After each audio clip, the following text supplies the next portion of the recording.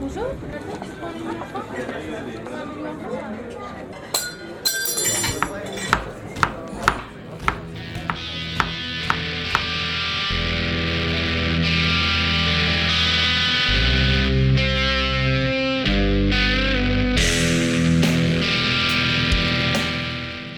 Was there any part of you that thought at the beginning of the journey, I could win MasterChef? I knew the whole time. I remember there was one point, it was just before it started, I said, I literally said to myself, I was like, I'm going on this to win this. Then as soon as Bangers and Mash came out, I was like, just happy to be here. Just happy to be here. I'll see how it goes. So I never got carried away, and it's hard to go through it all. So tried to enjoy it the best I can. It was a lot of stress, but there was no point of, I can do, I've got this, I can do this. It was more about focusing on just doing the best I can on the day.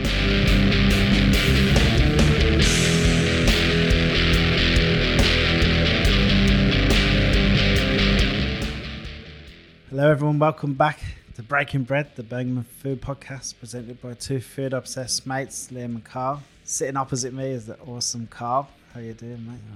You missed handsome. Awesome, handsome Carl. There you go. Yeah. And I'm Liam, as always. Just Liam. Just Liam. Yeah. Relaxed, chilled. We're in your house for change. In my house again. It's nice to change it up, but no Jez again. So if anyone's listening, they're gonna be upset. There's no Jez. There's no dog barking in this one. I quite like it. I leave it in. I do. Like, adds to the atmosphere. People like Jez. Oh, here we go. This is Jez. Getting in on the barking. Another long episode, Another good one. but it's a banger. Yeah, You know, I I mean, say this every fucking podcast. Oh, this is a good episode. This is a good episode. People must be like, "Yo, you think every fucking episode's good?" And it's because they fucking are, to be honest. But this one's awesome. And if you miss all the stuff, some people do really enjoy the parts where we talk about where we've been and where we've been eating, places you should eat, places you should be excited about in Birmingham, and there's loads. If you missed that, it's all on the newsletter now. Every 2 weeks, this newsletter comes out with all of that jazz on it. Yeah, so go subscribe to our newsletter. The link to that is in this show notes. So just click on the show notes, click on the link, enter your email, get this awesome newsletter every 2 weeks. Join the Breaking Bread community. Help us spread the word about how amazing Birmingham is and its hospitality. Today's episode needs zero introduction, really, which is why we're flying through this. which is why we're doing an introduction. No, but, This is the intro. He's the man, MasterChef champion, Yeah, we got 2021. Seems like if you're from Birmingham and you win MasterChef, you automatically get to come on our podcast. Well, I wonder how many there's been over all the years, and then we've started a podcast and we've had two. Yeah. Both of them so down to earth, incredible, talented. Dan's story is unbelievable, mate. Going across the world. Oh, Yeah, it it's sounds pretty awesome. sweet, yeah, And then you're he's gonna come enjoy out of this. nowhere and just won MasterChef. Love it, mate. Doing a load of pop-ups. Gotta taste his food.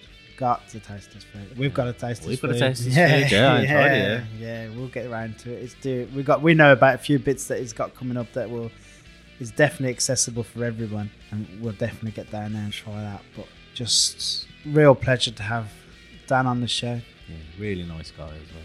Yeah, Really nice. really nice guy. Hope you all enjoy this episode. If you do enjoy it, please leave us a review, a share, do anything. Just like something on Instagram. Just any little push helps push this episode a bit further, which gets our little podcast that talks about how great Birmingham is. Might get listened to by one more person, and it gets one more person, and it builds and builds and builds. And we're aiming just to tell as many people as possible how amazing Birmingham is. That's our aim. MasterChef champion, Dan.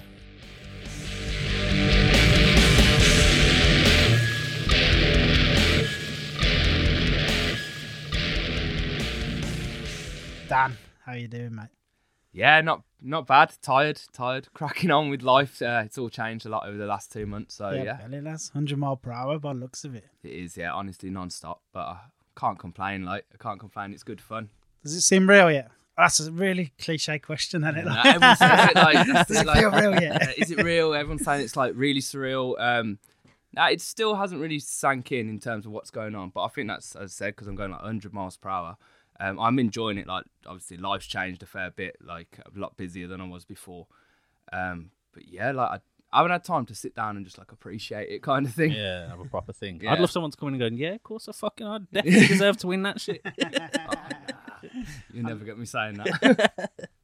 Does your family keep you kind of grounded? No, not at all. They love it. They do love they? it more than me. So obviously, when I get home, I'm just like, I just want to switch off. I want to chill. And they just got so many questions. Obviously, they're so excited for me. They're buzzing. They're asking me like a million things. How's your day? What you got coming up? And I'm just like, I just want to just hide. I just want to just chill for a minute. You haven't got an older brother? Nah, I've got three sisters. So if you had an older brother, they'd be putting you in your place. They'd be Yeah, like, that was it. they'll come round here with this Master Chef malarkey. Yeah, no, that's it. It shut me straight down now. I've got my older sister. She's more happy than me than I would. Like she's constantly on it. But it's nice to have the support. Obviously, it's just intense. Yeah. So you kind of, wow. Yeah, to everyone really, you've kind of come out of nowhere.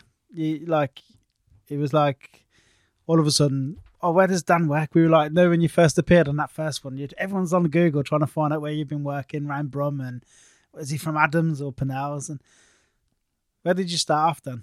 Well, that's it. Everyone asked me that question. I said like it should come out of nowhere. I think it was just because I wasn't really in the UK a lot. Didn't do the usual traditional circuit, Michelin stars, that, and everyone always goes through, like you say, Simpsons, Adams, Purnells, and I just didn't. Like I was a bit of a ski season bum for like 5 years. Like worked in chalets, hotels. Then How is that? That's not a thing. A ski season bum. Yeah, No, ski season bum. How is that a That's how thing? Michael O'Hare started, or no? He used to just go to the ski season. That's where he'd cook every year. It doesn't sound much like a bum life. Okay, That's like yeah, living a dream. That's it. Because you go, if you do a ski season, you go out, you work for pennies, literally pennies, but you work for the experience. Someone will give you accommodation, they give you ski pass, ski hire, and you just go cook there, and that's it. So I was just doing that for like 5 years, back to back. Winters there. Then the summers, I'd be at places like I'd do Edgbaston Cricket Ground, do the cricket season there. Basically, I'd graft agency work wherever I could work, save up money, go travel, do a ski season, just looped it, constantly did it, and that's how I learnt. So not the traditional restaurant method. I just wherever I could go to cook and learn something new, that's what I'd do. And obviously ski seasons, because you're in a chalet by yourself, you develop a style. Obviously mine was a bit rustic around the edges, but you develop it from there. But I started at UCB. So I went there for a couple of years. Terrible attendance, like 40% attendance. Like I just wasn't there. Learned a lot there. And then I did stage at Purnells. That was like the first experience I had a Michelin star. And then as soon as I did that, I got a one-way flight to New Zealand, and that was me gone. Is that where you met Cray at Pennells? No, I didn't met know. Cray as soon as 670 grams opened. Oh, I was like right. straight there as soon as it opened, and like I started speaking to him. Like obviously I'd followed him before. Obviously Michael O'Hare, man behind the curtain. Like it's just I love his style of food, what he does. So yeah, and ever since then I've been 670 grams a fair few times, and then yeah, just spoke to him a lot. So yeah, he's a good guy, really good guy. Yeah, he's friend of the show. Yeah, he is. 2 episodes. He'll probably get a third soon. So you're a Hall Green lads. Did you always know you were going to do cooking, or was there anything else in the pipeline? Or Nah, I wanted to be an archaeologist when I was younger. you Then I joking? Yeah, Is that archaeologist. Then I wanted to be an architect, and yeah, I just never got round to it. I fell into cooking when I was about 17. Obviously, family owned a takeaway when I was younger, so I grew up around that. It was good fun, like but never thought like, oh, I want to cook, I want to do this, I want to do that. What kind of food was that? The takeaway? Was it Chinese, Cantonese, yeah. like traditional Cantonese takeaway, just like you get anywhere else. still going, or Nah, yeah, closed down. The building's gone now and everything. Oh, yeah, good so to- it was my where was auntie. it? Dudley. Oh, was it? Yeah, Dudley? yeah, Dudley way. Oh, I wouldn't know it. Nah, that's it. No Loads. most Chinese takeaways around here. Yeah, nah. yeah. All green, we got them all locked down. Right? There's a fair few in all green, to be Yeah, fair. there's loads, and there's ones that have been there for absolute years. Yeah, though, like, What's it? The Ruby's doing the there for Ruby, years. yeah. Everyone keeps talking. I've never been Ruby, you know. The Ruby's alright. I was like my drunken nights out. Like obviously drunken round, like when I was like 14, 15, walking around Hall Green, you walk past the Ruby on the way home. Yeah, yeah. That's I don't know. Once you tried Yow's, though, you don't really go to anyone else, do you? Yeah, Been to Yow's is Yow's? alright. It's just by the bridge as you go Yeah, down, yeah, isn't it? yeah, Yeah, yeah. It It's looks good, quite. man. It looks nice. I don't think I've actually ate there. No, I've drove it's past good, it a man. It's few really times. good. Yeah. I Yeah, like it's it. It's good. my go-to Chinese, that is. I'll have to check that out then. I've always said one day I'd like to do like a YouTube channel or something where I just go around all the takeaways that have been there for years. Like, Yeah. you know, them like just Do it. family run Chineses and stuff like that. It'd be wicked, like. But I'd be massive and I like it. Even bigger Yeah, than I am. that's the downfall of it. Isn't it? Even bigger than I already am. You'd just be huge, wouldn't you? Nah, it good life though. Short life, but a good life. Yeah, I don't have a smile on my face. It'd be all right. You won't be able to tell though. So, when you say you fell into cooking, obviously the family-run business and stuff like that, just helping out the weekend, getting cooking in there. Or? Nah, it weren't even that. So like that takeaway went when I was like when I was quite young, early teenage years. So going through like secondary school, I just went off the rails a bit, like proper, like just basically a little shit. Like I was just running around the street, getting brought home by police constantly, just all over the place. Went to sixth form, was doing like German, business, geography, ancient history. Lasted about 3 months at Solihull sixth form. Yeah. It just weren't for me, like the whole school going through that. Then spent the next 6 months, signed on for a bit. I was working at a supermarket again for a bit, like Waitrose, just running around, being an absolute nightmare. And then I had to go for like a careers advisor, like, oh, what do you want to do? What do you like to do? And I was just like, oh, I don't know, like I'm just a moody teenager. I was like, what did you do the weekend? I was like, oh, I'd cook something. Oh, do you like to cook? I was like, no, not really. And then they were like, oh, why don't you go like UCB had an open day. They're like, oh, why don't you go try the open day? I was like a couple of weeks later, I went to this open day. I made 3 pasta dishes, like one with creme fraiche, one with a tomato sauce, one with a cream-based sauce. Like literally after that open day, I was like, yeah, I'm going here. I'm going to do this. And that was it. It kind of clicked. Started at UCB in that September. Was that 2009? And yeah, just really enjoyed it, but figured quickly I didn't like the theory side, sitting down in classrooms, stuff like that. So that's when I was a bit like, oh, it's not for me. So I basically just started going to restaurants, knocking on doors. Like that's how I ended up at Purnell's. Well, it was actually my mum phoned up Purnell's for my 18th birthday present. Go do a shift. That was it. And then I was like Piccolino's, places like that, Shogun, Teppanyaki, just work wherever I could, and I just enjoyed that more. And as I said, I finished my 2 years at UCB. I was meant to do a third, but I just booked a one-way flight to New Zealand, and then that was it. Like I've always wanted to travel, and I figured pretty quickly, like everyone needs to eat wherever you go in the world. So if I can cook, everyone will eat. So like I can travel wherever I want, and that's how I just use that to travel. Did you figure that out on your own, or did someone like tell you that at college? You know, if you get your head down, get a qualification, you can get cooking anywhere. No one said that to me at college. I remember when I went into this open day, because I did all right at school. Like, you know, I had decent GCSEs and stuff like that. And then I remember it was, I'm not going to say his name actually. There was a chef at the college, because he's still there. I gave him my GCSE results, and he was like, because for my course you needed 4 Ds at GCSE in anything, which I thought was pretty pointless if it's food anyway, like, because I didn't even do food at school. Yeah. And they were like, are you sure you want to do this? Like, you could go, you know, go back to sixth form, do that. I was like, nah, I don't want it. I don't like it. I wanted to come here. So they almost kicked me out then. And then just constantly, I said my attendance was bad, like, just didn't really enjoy the whole class environment. So, but the practical side I loved. Like, there were certain teachers there, lecturers there that I really got on well with, and they kind of drove me to it. But in terms of travelling and stuff, it was walking around UCB one day, when I was there, a rarity.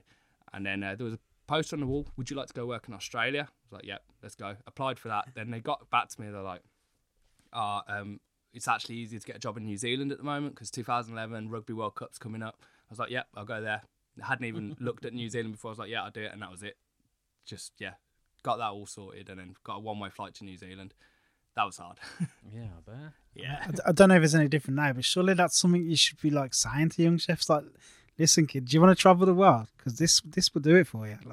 Like, we were saying in our episode with Stuart Collins there a few weeks ago, like, I don't feel like people talk about the positives like this enough of the industry. Like, you know, there's not many industries where you could start off with, granted you're good grades, but you could start off with not very great grades, you can end up traveling the world, and then one day have your own business. You know, it's just something that annoys me a little bit, that we don't talk about the good things like that enough. You know, I think it definitely should be focused on more. I said, like, no one ever said to me, oh, you can use cooking to travel. I kind of just figured it out myself.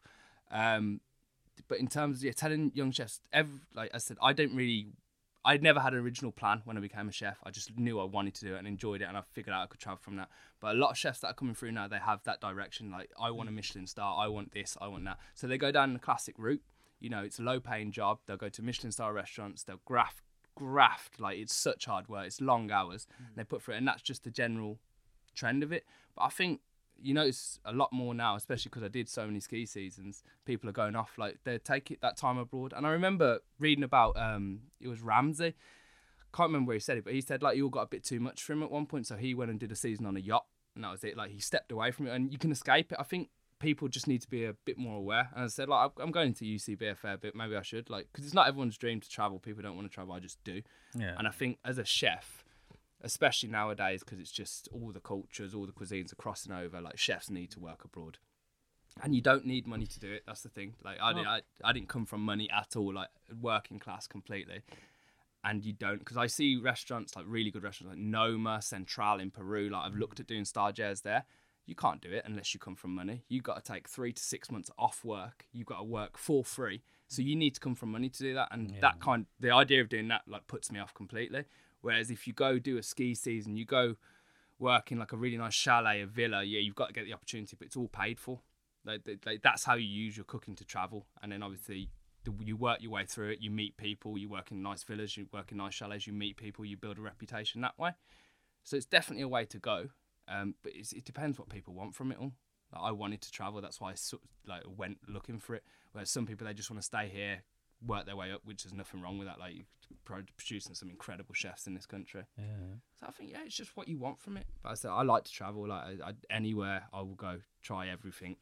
No worries. I've slept on beaches. I've slept at the side of the road. Like, yeah, don't mind. So I was going to say, when like you said, you just got one way to get to New Zealand. Yeah. What did you do when you got off the plane? Were you just like, oh shit, what am I fucking gonna do now? So I nearly came home straight away. Yeah, I had one night booked in a hostel. Got to the hostel because I landed about 6 a.m. Got to my hostel about 8 a.m. Looked round. I was like, obviously, I just turned 19. Like, never been away by myself before. I'm literally the furthest point I could get away, and I was like, what do I do now? And it's like, I can't stay in this hostel. So I went and found an apartment that day. Like, it's crack den, absolute crack den. Like, it was bad. But I had a job lined up. So I went and met them. So I was like, spoke to them, got a job. Then, yeah, the first month and a half was horrible. Trying to start this new job, adapt, trying to find another apartment. So I wasn't in a crack den.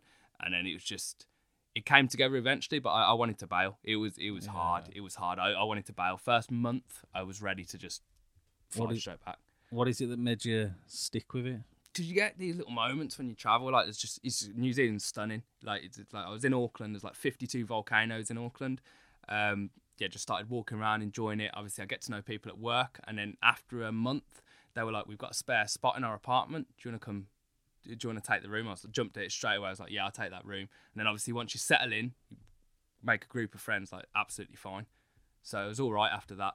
But the first part was hard. And then I just took that on board everywhere I've travelled since. I was like, I'm not going to like it when I get there, or I might not. There's always a possibility, but it'll get better. And you realise, like, wherever you go, you're always going to meet chefs who are interested in the same things as you, people who are interested in the same things as you, and you will always find a connection. Like, anywhere I've been in the world, you will always meet decent people. So you figure that out eventually, but obviously the first time, especially when you're by yourself, you've got no one there, it's like, what do I do? Like, where do I go?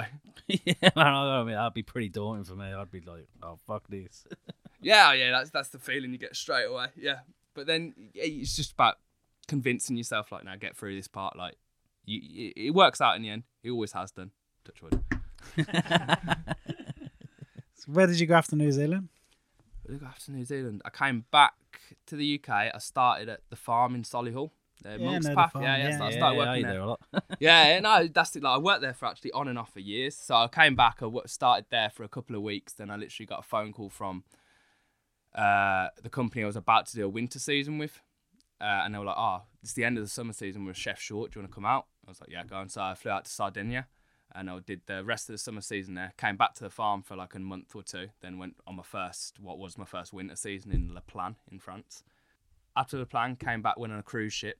That was horrible. Never, ever. Really? Ever So I know I've spoken to a couple of people who worked on cruise ship and they loved it. Really? Yeah. So not in the cooking, they're in the entertainment bit. Yeah, okay, yeah. Chefs on the cruise ship, nah, not a chance. Nah. Never again. They asked me to go back, wouldn't dream of it. Like, yachts are a bit different, but cruise ships, you're pushing on actual slave labour, it's horrible. Yeah, it's 6-month contract, no days off. I don't mind speaking bad about them because they're horrible. Yeah. 6 months on, no days off. It's brutal. You stay in a cabin, you share a cabin, smaller than this room, which is obviously quite small. Share it with one person, no windows, like, you're working there 12 hours a day, which obviously you can do more hours a day, but if you're no days off for 6 months, it's intense. Yeah. They pay well. Nah. Fuck. It's no have that sort. Nah, it's no tax, and the dream, obviously I was quite young still, so it's the dream, no tax, everything's paid for, so you're like, dreaming. And you can't spend money, so you do save because you can't physically spend. You've got no time. But then if you work out how much you're working per hour and everything, you're like, it's not worth it. Like, no, it's really not worth it. And the difficult thing for me was, you're talking about 112 chefs on the cruise ship. There was 2 British chefs on alongside me. So one of them was like the senior sous. He left after a month, and there was another commie, same position as me, who left after about a month and a half. After that, I was the only British person left. Because it's all international waters, there's people from all over the world working on there. They realised quite quickly that with a British passport, you get paid more than them. It's just how it works, which obviously it's really unfair. But that's the industry's just, that's how, that on cruise ships, that's just how it works. And then people will slowly start to turn against you, resent you for certain reasons. So it's not a set rate then either. It's just like you get paid from where you're from. The same level it sounds horrible. And I said, like, I'd never normally speak out about it, but no, it's wrong. It's just wrong. But then a lot of the people I spoke to, so I'm not going to say any particular countries or where they're from, but for them, it was a job. They had a job security. And so that's their balance. So like, yes, I make this much, I send this much home, and that's it. And like, I made some great friends on that cruise ship. I really did. Like, but a couple I've been out to sea, travelled, gone and see, like really good friends. But it was hard. And I said, like, I'd never put myself back to it. But on the other hand, the people I met in the entertainments, the shops, best time. They loved it. Absolutely loved it. I was going to say, that's why my cousin liked it. So. Yeah, absolutely loved it. But I said, like, I'm going back about 10 years now. Yeah, it might have changed a fair bit since then, but I would never go back on them. No, not a chance. Did you learn anything? Can you take any positive from the experience, or other than the friends? Like? It's everywhere you go. I take, like, if even it's a bad place to work, you've always got to learn something. You've got to take something away from it, even if it's not how to do things. And I learned huge numbers, how to turn out in huge numbers, like that you're talking like 1,600, like consistency, going through that. But the food on the cruise ship, I'd never, like, in terms of like what they cooked, I'd never do it again. It's basically like they rolled a turd in glitter, to be honest. Like, it's not the best food, but it's made to look really nice. Like, I'll never forget the cheese, because it's fixed recipes. You've got no room for creativity on a cruise ship. It's how they work. They're fixed. And I remember the cheesecake. It was me and this Scottish lad when he was on it, the original British guy. We had the cheesecake because he was on pastry, and he just threw one at me. Literally just bounced off the wall, bounced down. Like, they had that much gelatin in it to set it. Like, they would just bounce around. The reason you can't change it is because that is fixed. That's how they do it. It's just certain things like that. So you learn. I suppose it's for profits, though, isn't it? So they can work out cost of it. Yeah, that's it. It's just consistency, and it's a machine. It's an absolute machine. Right, that sounds like Weatherspoons. No, it's insane. I said, like, certain bits on the cruise ships are good, and I said, like, I'm going back 10 years. It might have changed a hell of a lot since then, but I learned how to do big numbers, how to cope with certain situations, and that was it. I just wouldn't go back. Like, I'm glad I did it, because I said you learn something everywhere you go. But yeah, I couldn't do it again. Must be quite hard as well, because you're stopping off all these countries and you can't even go to them. Like, as someone who loves traveling. But this is it. So that's how they sell you the dream. Like, you're going around, you're traveling, but you get a 2-hour break a day. So if the port's close to the city or something, you get 2 hours. You run off the boat, run around. Then once a month, you get they call it your day off, but it wasn't. You get a 7-hour break instead of a 2-hour break. Fuck. And that's it. So you can get out and see bits then. But obviously, occasionally, if you fall in a place where the ship can't dock quite close or something, you're spending like an hour, 2 hours getting there and back. I remember the only one I did was Rome. So Rome, it was my day off, if you will, 7 hours. But I said to him, look, I'll come in early so I can get a longer time. So I started at like 2 a.m., finished about 4, 6, went out in Rome for the day, came back to work after. I did Rome in a day. It was quality, but like, again, Rome. Yeah. And there's no time to recover after that, because obviously you don't get a day off. It's just constant. Yeah, it's a bit of it's a machine. Like, it is an absolute machine. I'd like to go back on a cruise ship as a guest, just to see how it, because it, like, it looks incredible. You walk around the guest area, it's like, wow, like, it's the whole hotel floating. But yeah, there's a lot of stuff I don't agree with about how the work ethic there, but I that's everywhere. Like, it happens. They're big companies. They need to survive. They need to make money. They need to keep it running. It's how it works. Have you done the yachts then as well? Nah, I've been tempted a lot. Not now. I was tempted when I was younger. I was like, yeah, I'll do yachts. Like, it's good fun. It's not good fun from what I've heard, but it's like, again, it's what I see chalets as. You're by yourself, or you're with a small team. You get a chance to develop your style. You've got no budget a lot of the time, so you can really push it. And like, some yacht chefs turn out some amazing food. But my worry is, if I went to yachts when I was younger, I'd stay on it. The money's appealing, like, you know, it's a lifestyle.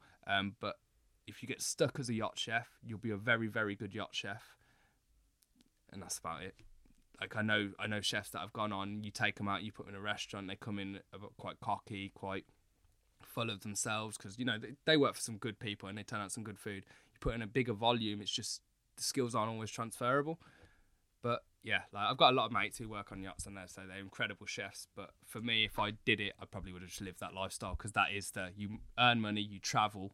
And like I'd just get in the loop of it. Like, I'd be doing it till I was like it sounds like something you would have gone into early on. Yeah, but I'm glad I didn't because as I said, like you get stuck into that and like you get comfortable. And as much as you can travel, you can still learn like on your time off and stuff. Like I like learning off of the chefs a bit more. I like bouncing around the kitchen. Like even though I do a lot of private work at the moment, I like the environment of being with other chefs and bouncing off them, sharing ideas. Like that's what I enjoy. I'm very much a people person. Like that's hence with traveling as well. Like I just like bits like that.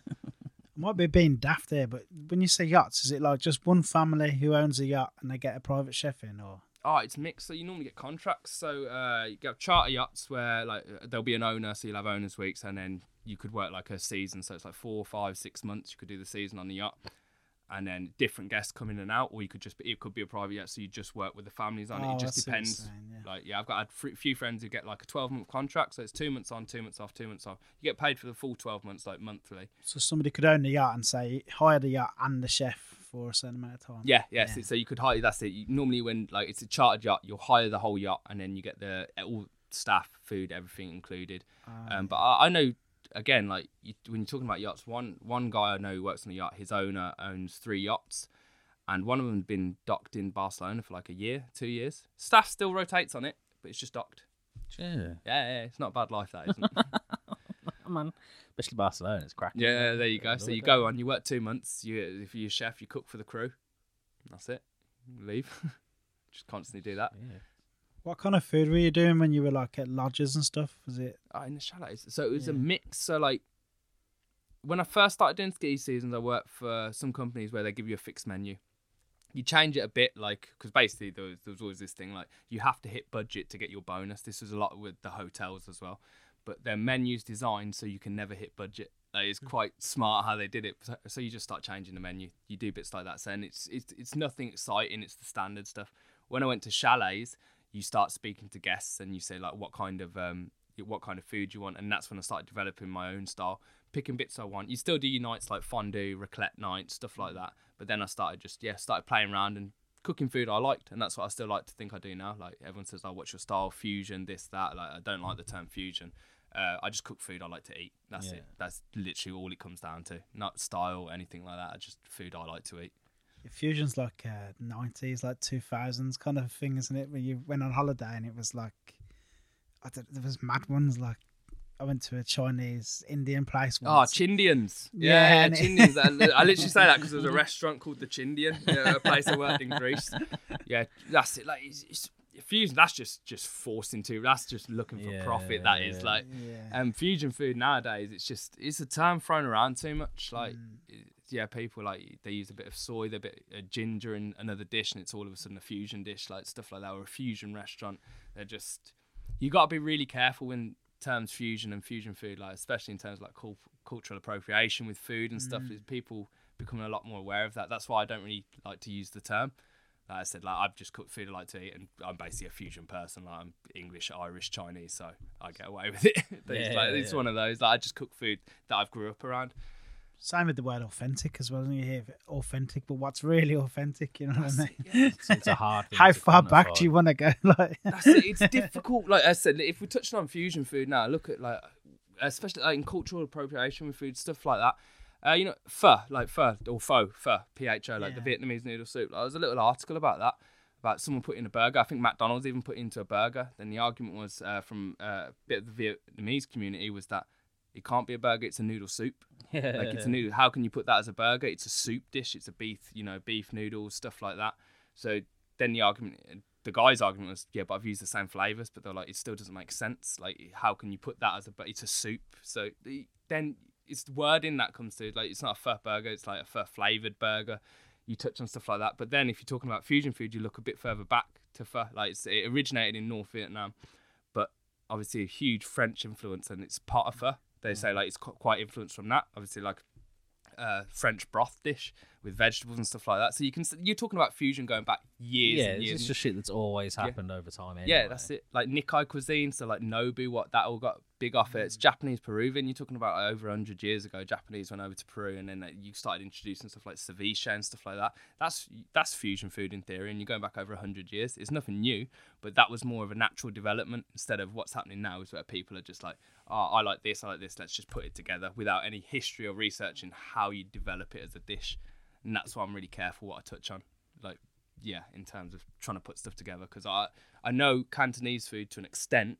Like I said, just because I grew up around it, but like Thai food, I went to Thailand, I learned, like, but certain other foods I know bits of, and I'm really careful not to mess around too much, because you want to show respect for obviously all these cultures, where the dishes come from. So if I'm ever going to start putting dishes together, I basically will research the whole history of a dish, where it came from, how it originated, why it originated, then you build from there. And sometimes it's a really simple story, like sambal stingray, which is a big dish in Singapore at the hawker centres.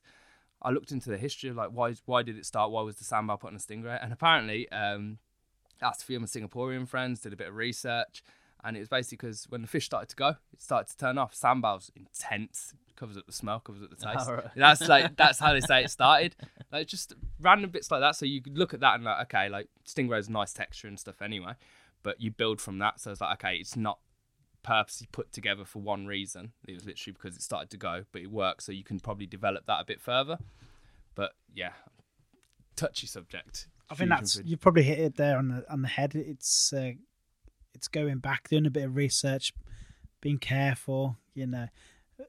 Whereas a big corporation coming along and saying, I'm going to butcher something there, but like you said with the pho burger, pho sells well, yeah, but then burgers sell well. Let's just whack them together, yeah. And we can make loads of money. Exactly. And it can be done. Like, it can be done. Of course, it can be done. People, as I said, we go back years. Like, people have put this stuff together, but as I said, it's just a bit more being careful with what you do and how you do it. And there's nothing wrong with it. Like respect, yeah, that's it. It's just showing respect from where it's from. And you look at the world now. Like, everyone's here, there, and everywhere. It's not like, you know, this is one place. You have different cultures everywhere. So it's gonna happen. It should happen. Like, it's how you move forward with food. And like to see all these chefs trying different things and like pushing forward with that, it should be done. But I said, like, just make sure you show the respect to like where it came from. Like, and I think that's really important. Yeah, look, we're talking like we're in Birmingham. Yeah, this is that's it, like one of the most diverse places ever, and like, and that's it. Like, it's just banging at the moment. It's going off. Like, so you said, and it all come together, and it will work. As I said, it's just a respect thing, like making sure like you understand where it's come from. Like, the worst thing like I see a lot of people doing is go to a cooking school, like a cooking course, like a day or 2 days long in Thailand, which is great, like learn it, understand the food, but they'll come back and they're an expert in Thai food, and they're like, people have said it to me, they've tried to correct me on this and that, and it's just like, I get it, I'm always open to learn and understand, but when I've done these cooking classes as well, like I did one in Indonesia, it was great, in introduction, I see them more as an introduction into the flavours and techniques, but then when I was in Thailand, I worked at a place called Nam, which was like, it was the first Thai restaurant to get a Michelin star, really good restaurant. David Thompson was the exec chef, and Prin Polsup was the head chef. Like, he's an incredible chef. And you learn, like, Thai food is not like red, green curries. Like, it's not just pad thais. There's so much more. Like, the green curry they had on at Nam it was from Chonburi, so it's broken down into regions, and there's no coconut in it. It was dry. Splash of water. It was a dry curry, but you'd never associate that with green curry. But that's what they were trying to teach me. They were like, it's not green curry. There's curries from different regions, like, and obviously you will get the coconutty ones with a creamy sauce through, but it's broken down completely. It's not just that. And like the chilies, the heat out there is too much for me. Like, the amount of spice they actually use. And that restaurant's quite interesting. There was a pork dish, a stir fry dish they had 32 different chilies in it for one person. So if you did a double portion, 64 chilies, and this is all like pestle and mortar by hand, and we're doing 120 covers, 1-star service. It was hard. Everything's pestle and mortar. Like, I loved it because it's so like you're really in the moment. As soon as them chilies hit the pan, everyone's coughing in the kitchen because it's that intense. And then because I asked for it, I was like, I can have one less spicy, and they're like, no. They're like, this is how it is. This is that's what they want to showcase. Like, this is how it should be served. But if you don't want that, we'll just recommend something else. And like, I really appreciate that. Like, I get it. Like, they want to showcase what it is actually about. Obviously, but then if I brought it back here, that pork dish, I wouldn't do that many chilies, and then it's not as authentic. But it's what I've learned, I've developed, and you go from there. But like, I can't take 32 chilies and like a little. Is it really out that dish? Oh yeah, blow your head like off. painful. Yeah, like it's painful for days. like it's bad. But like it's delicious, but it's difficult to appreciate the flavour unless you can take that kind of heat. Yeah. But yeah, no, I love Thailand. Absolutely love that place. Like it's just something else. Like because obviously I base a lot of my stuff around street food. Like people argue that's the home of street food. Everyone has street food spots around the world like they love, and like it's all started from somewhere. But like Thailand for me like really stands out of like they've nailed street food. Yeah, I was gonna say in MasterChef, the street food round, you absolutely nailed that one. You like, it looked like you were like proper in your element with that one. I loved it. Yeah, because like MasterChef, it's a weird one because obviously most people go for it. It is the fine dining route. They're beautiful dishes, like really dainty. I love it. It's like a piece of art on a plate. Not really my style. It's not what I go down. Like, I love it. I've done Michelin star. I've done it all. But I just like big flavours, punchy, and it's street food. Like I love that kind of element. I'll never forget, there was a chef on one of the contestants on there, and he came up to me after, and he said, like, as soon as they announced what it was, they were like, he came up to me, he was like, you know, you've got this. He was like, this is your element. But obviously, you can't get carried away on a show like that. But like, I really enjoyed that round. They made me look really stressed, like, which annoyed me because I looked really stressed and sweaty all the time. But it was only because I was in front of a pizza oven for a bit. Then I was pouring sweat. It's like 350 degrees right in front of it. Yeah. And the bits they showed was just me running back and forth from that. So it just looks like I'm having a bit of a breakdown because I'm so sweaty. But it's not. I loved that round. I really enjoyed it. That was the round where we watched it, and if you think, I think he might win. I think he could win this. Watching it for you, I enjoyed that round more than anything. I think the whole experience was quite difficult for me, and obviously the beginning of competition, it was just up and down for me. Like, I struggled to find consistency. I think it was more the struggle of showcasing that style of food. And the fact they gave me a round like that I was like, I'm going to go with this. And obviously I got really good feedback. I was like, I can go with this because I was quite hesitant to do it before. I wanted to try to play around with certain things too much, to try and match it to what I say was what I originally thought the show was about. I tried and match my style to that too much. And then when it became evident that I didn't need to, that I just cook what I enjoy. That's when I started to grow into it a bit more. I feel like, I don't know if it's edited or it's just the natural way it goes, but even with Stu, it feels like the winner always kind of, they're never like the best from the beginning. There's like a journey they go on to be cut, and then by the end, it's pretty clear that they're the best in the room. Like, I would still never say. I know you won't say. Yeah, I'd never say I was the best in the room at any point in that competition because I'd say it's all different chefs. Like, how can you ever say, "Oh, you're the best chef"? People have strengths in different areas. Did it feel like a journey to you? Like that you felt like you improved gradually every episode? Oh yeah. It's a journey, nightmare, whatever you want to call it. Like, it's one of those. But like, at the beginning, it was just stress got to me. It was up and down. I said I had some nightmares at the beginning, and then it got to the point. I got to a point. I was like, I've made it this far. Like, I'm just going to enjoy it. I'm going to try and do what I do. And that's where your confidence builds. Like, when you get certain comments that it'll knock you down, because as I said, they're never harsh to you. Like, they're completely honest, they're completely professional. The judges, they're like absolutely brilliant about it, but you've got to take it on board. And it was trying to process that, realizing like, messed up here, messed up there, and then you grow, you develop. And like I said, like, I know it's said for like, oh, it's for a show, like you go on this journey and stuff like that, but you genuinely do. You go through a lot throughout that show. It's quite intense. You go through it all, and yeah, like I definitely grew in confidence and in what I wanted to cook and how I was cooking. Like, yeah, never again, but like I love the experience. Obviously, I never do shit like that again. But love doing it. Never walking back into that kitchen again. Like, never. But like, I'm so glad I did it. Like, it was incredible. Like, the whole thing. I just couldn't imagine the classics test thing at the beginning. The very first thing that you do. It's like, I couldn't imagine anything as scary as a skills test. And I could see you here squirming because yours was not great to watch, man. Right, my skills test. The thing with that is, obviously, you find out you're going on the show, and you like a couple of weeks, maybe a month before, you're like, okay, this is going to be your date, kind of thing. Like, so you prepare yourself the best you can. I was just going through like LaRue. I was classics this, classics that, watching previous skills tests, like just drilling myself as much as I can. Getting my mates, my cousin, because he knew I was going on it because he was helping me out, getting him to just send me different things, like just tell me to make it. I was just practicing all these classics, and got to the day. Obviously, you fall into pieces anyway. It's all new to you. Like, it's excitement, it's nerves, it's all hitting you, and you walk through, and like, you just like Marcus just staring back at me, like, okay, here we go. This is it. Like, see, you're just there. Look around, they're like, oh, we want you to do what's it? Sausage, mash, and an onion gravy. Just threw me completely. I was so ready for, like, I say I was ready. I was never ready at any point. I was just ready for, like, you know, some classical French dessert or something like that, or something I'd never heard of. And sausage and mash, and I was like, I know what this is, but I just started to, like, what's going on? Like, I said, like, 20 minutes, off you go. And then everyone knocked me first draining the onions out the gravy. I still stand by this. I did not remember them saying onion gravy. Yeah. Like, my mind went blank. My sausages burst. Like, I managed to make mash, which was all right. It's just intense, and, like, you know, like, that's a baptism of fire, isn't it? They just throw you straight in at the deep end, and like I struggled in a lot of rounds, but that round was that it's really like, you're here now. Like, here you go, off you go. I remember just sitting, like, finished it, plated up, and I remember I said something like, it looks like a sad school dinner, because it really did. It was.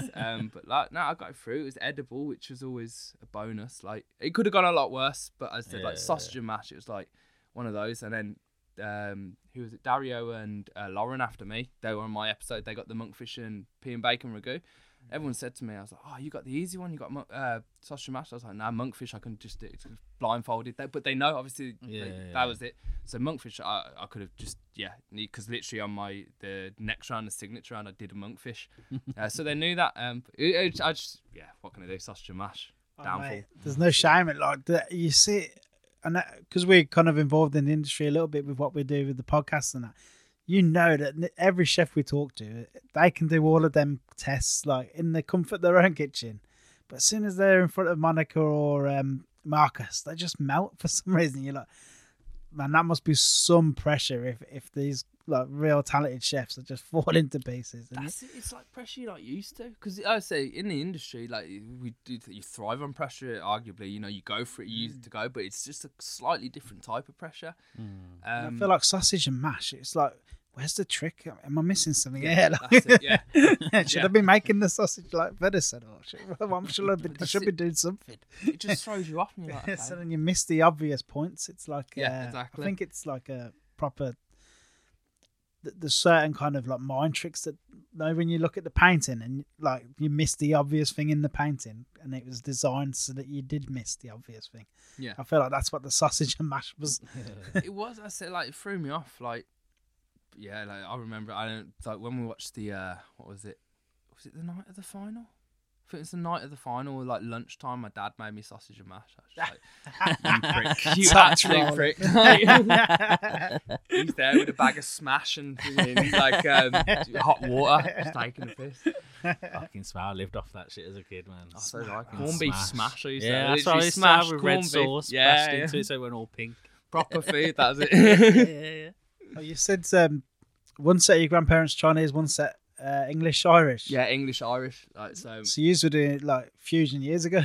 That's one of those. Like, I always remember, like I said, like, the big thing was on a Sunday we go around to the Chinese takeaway because it's closed on a Sunday. We all eat round in the kitchen table, and, like, my auntie would do certain things for my mum because my mum, obviously, she's more of a, like, Western palate in terms of especially Chinese food. Like, she'd be wanting, like, chicken, green peppers and black bean sauce. If we had the chicken, it was always like the breast meat. She wouldn't eat thigh. Like, so, like, that's where I kind of understood the difference in palates. Like, because as I said, like, I technically I have a Western palate, a UK palate. Certain things I'll go over to, like, Hong Kong and I'll try, and it's a bit different for me. You know, it's wrapping my head around it, and that's where I think I have a big benefit. I understand a bit more, like, the palates, but again, it's all to do with what people like. Food's very opinionated. Like, some people like certain things, some people don't.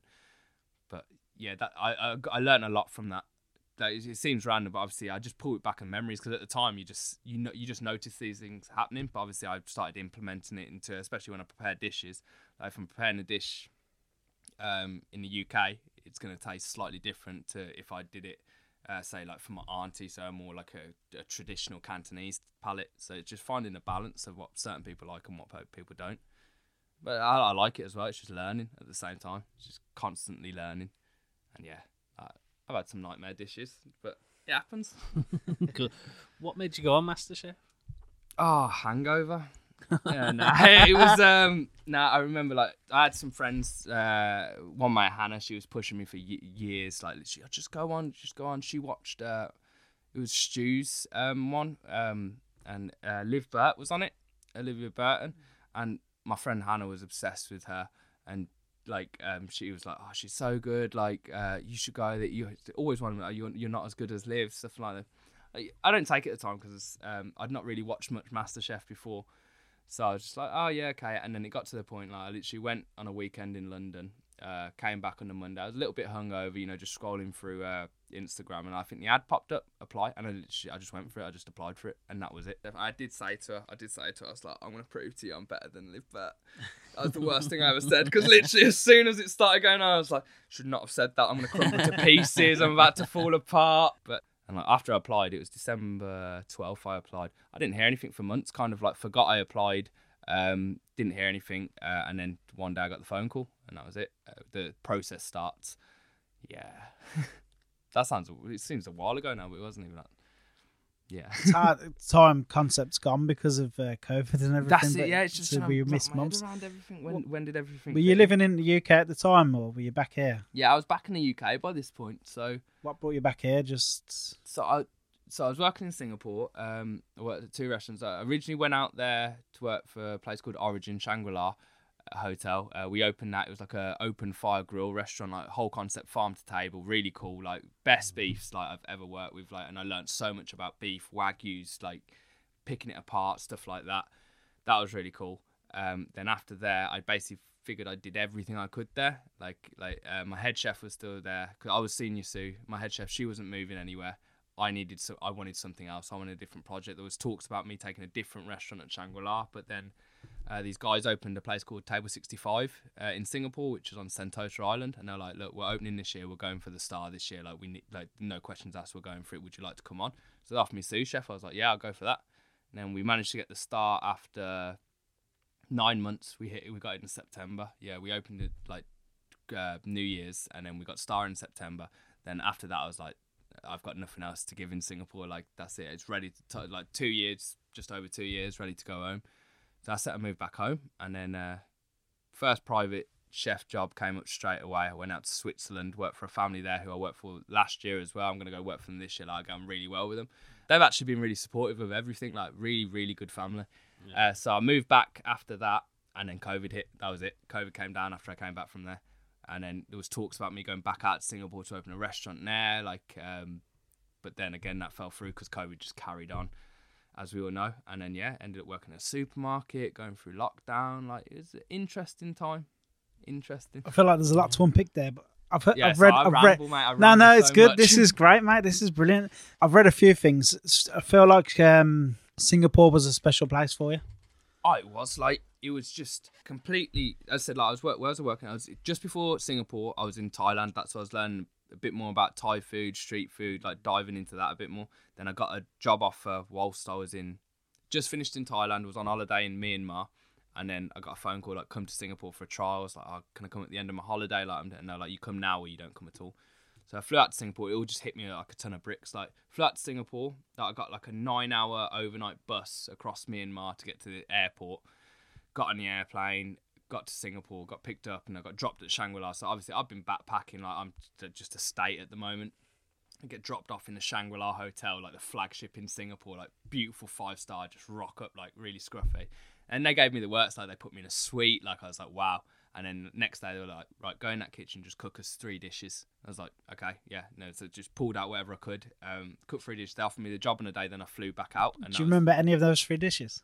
Yeah, it was a salmon kinilaw, which is a Filipino ceviche. I did that on MasterChef. I did a pork and apple dish, pork loin, apple puree, and something else.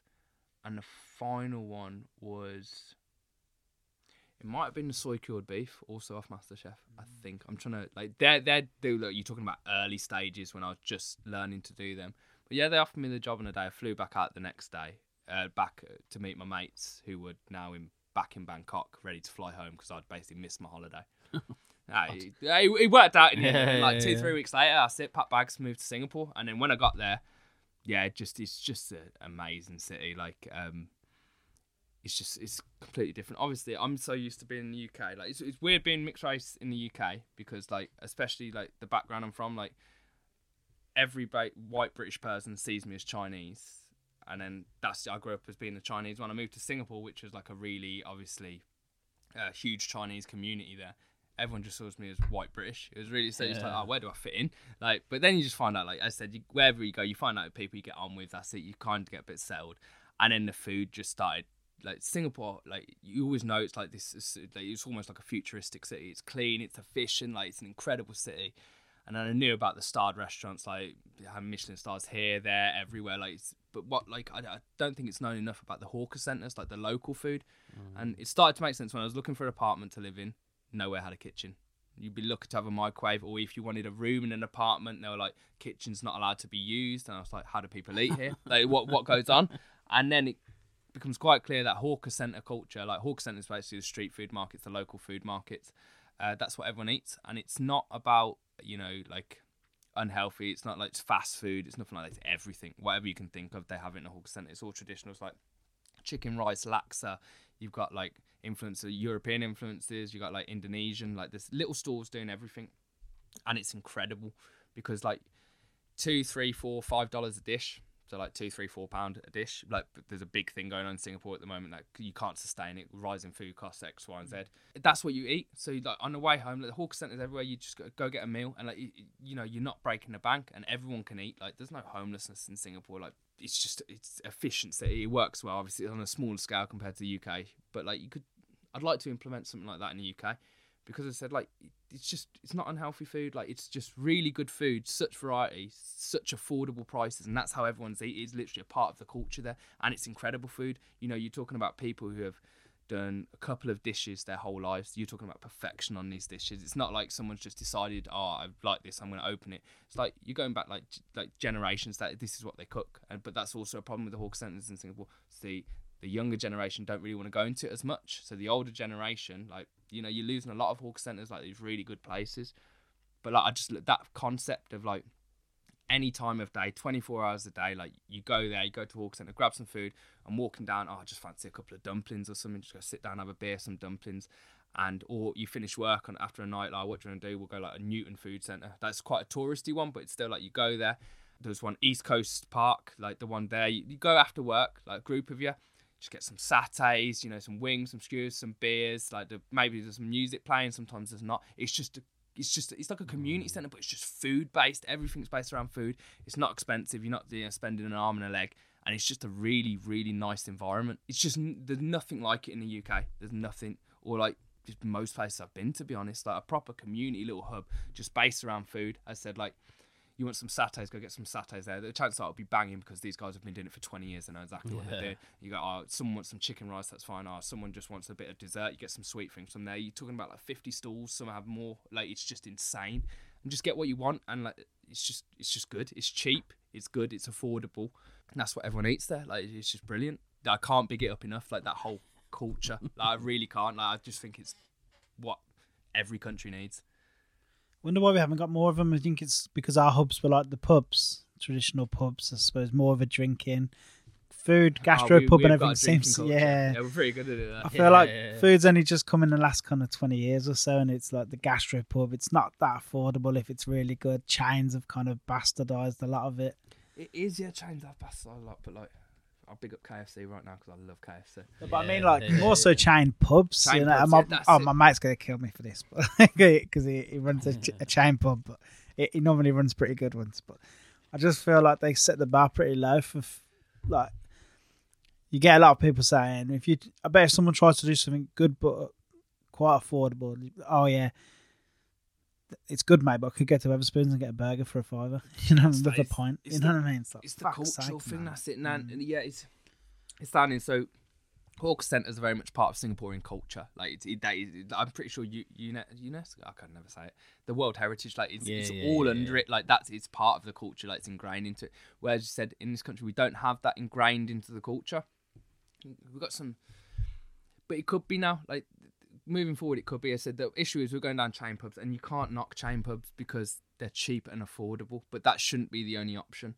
Like, there's no reason that should be the option. Yeah, like they're chain pubs, they're big business, they'll wipe out whatever they can. Like they're just charging through, they will.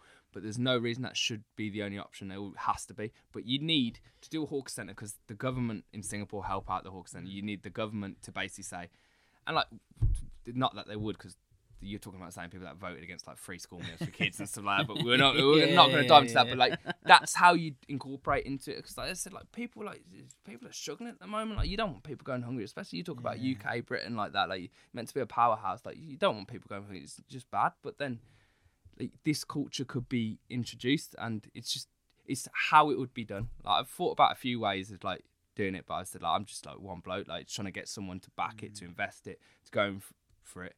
But I said it can be cheap. Like chicken rice. Like I served it in the final of MasterChef. Obviously, I did a completely turned up version. But if you look at chicken rice, I can go to Birmingham Indoor Market. I can get 40 chicken thighs for £22.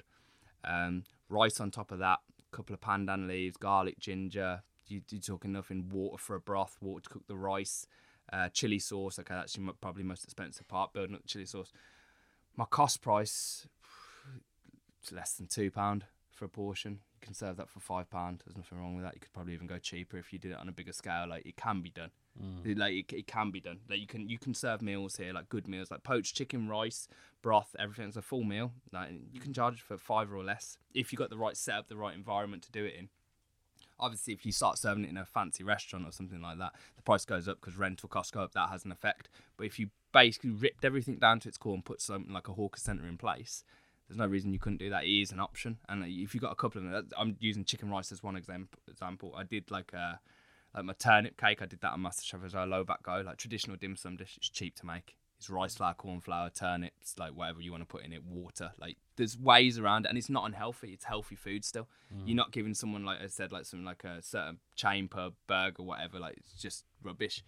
So it can be done. It's just who wants to get involved and make it happen. Like, you move it forward to culture, especially talking like Birmingham, UK as a whole. Like, people are open to a lot more, like trying new things. Like, it's there, the opportunity is there. People are willing to try it. And instead, it doesn't have to be like Asian food. You just break down British dishes. Like it can be done. Like, it's definitely doable.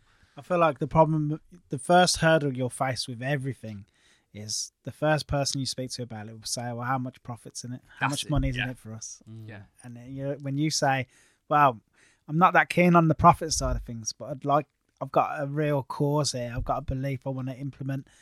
Oh, yeah, good for you, mate. But how much money am I making? That's it. That's People the are too first greedy hurdle. about it. It's a shame, man. It's a sad reality, but it always comes down to business at the end of the day. And I said, like, they're touching it a lot in Singapore at the moment. Like, basically, in Singapore, the hawker centres, they need to increase the prices because food costs are going up. That's just how it works. Food costs are going up all around the world.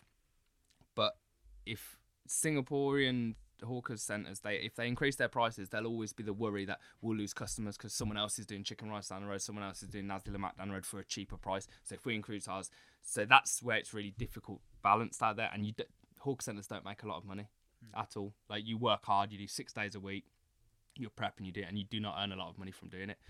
So my idea, well, I don't know if I want to share it too much.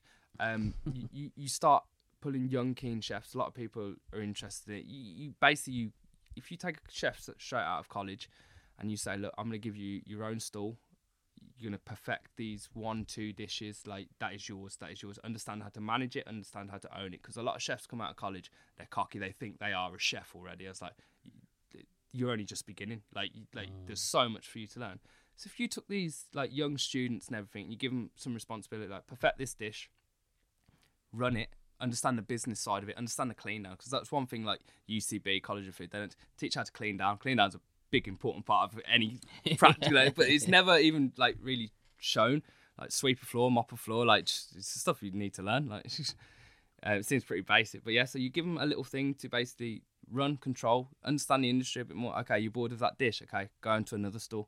You swap with someone else. You learn, and then by the end of it, you've learned 40 dishes, all to perfection. You've learned how to run like a small business, and you can go off from there. And obviously, you're straight out of college. You don't need to pay them like a huge head chef's wage, because it's basically like almost like an apprenticeship scheme. You're building them through it, and that's how you keep the running costs low. And instead, you're not looking for fancy tables or anything like that. You're literally talking about just tables laid out, good to go. A central pot wash area, so every plate's the same. It all goes around. So that's how I saw it working in Singapore. But I said the only difference I'd swap out who's working for you. How does it work? Yeah. So sounds a bit like. Have you been Asia, the food hall? No, I was about to go in today, but I went to Chung Ying instead. Oh man, it's pretty. Oh, Chung Ying's good though. I think, from what I believe, I don't know too much about the business side of things, but from what I've heard, is each outlet is like their own business. They're all business owners. Yeah. So they get to do their own thing, cook their own food, keep their own profits. How expensive is it? I can't remember, to tell you the truth, but it's is it like affordable for everyone? There's going to be something that's affordable for everyone. Yeah, okay, there's different entry levels. There's probably sushi that's going to cost a fair few quid because that's the nature of sushi. But then when I went, there was a dude. He was doing spicy noodles, like hand pulling the really thick noodles. That wasn't expensive at all. And there's a good mix. We got street food, and I don't want to hate on our street food because I love Digbeth Dines and all that, but it's not affordable. It's not affordable. Okay, but I understand why. I do understand why, because we've obviously we're good friends with Andy Lowe and Slow, and I understand he goes and meets his farmer. It's like he meets the cows, he meets the shit. So he knows it from source. I understand why he charges more, but I also don't understand why there isn't something more like what you were talking about that's more affordable. Did you ever work in a hawk yard while you were over there? No. No, you didn't. No, literally just hotels. Shangri-La Hotel and then Table 65. Well, I suppose most of it's like families that have done it for years. Like you just. That's it. Yeah, he said there's a few young ones coming in there doing like burgers and stuff like that now. So it's quite interesting to watch how that developed in the side of it as well. But like Asia, I need to go check that out. It sounds like decent. Like my sister said it a few things. It's just variety and it's an option, especially for people. It's difficult to open a restaurant now, the amount of money it costs and stuff. And there's so many chefs, like talented chefs, like people ready to go, but it's just finding investment and stuff.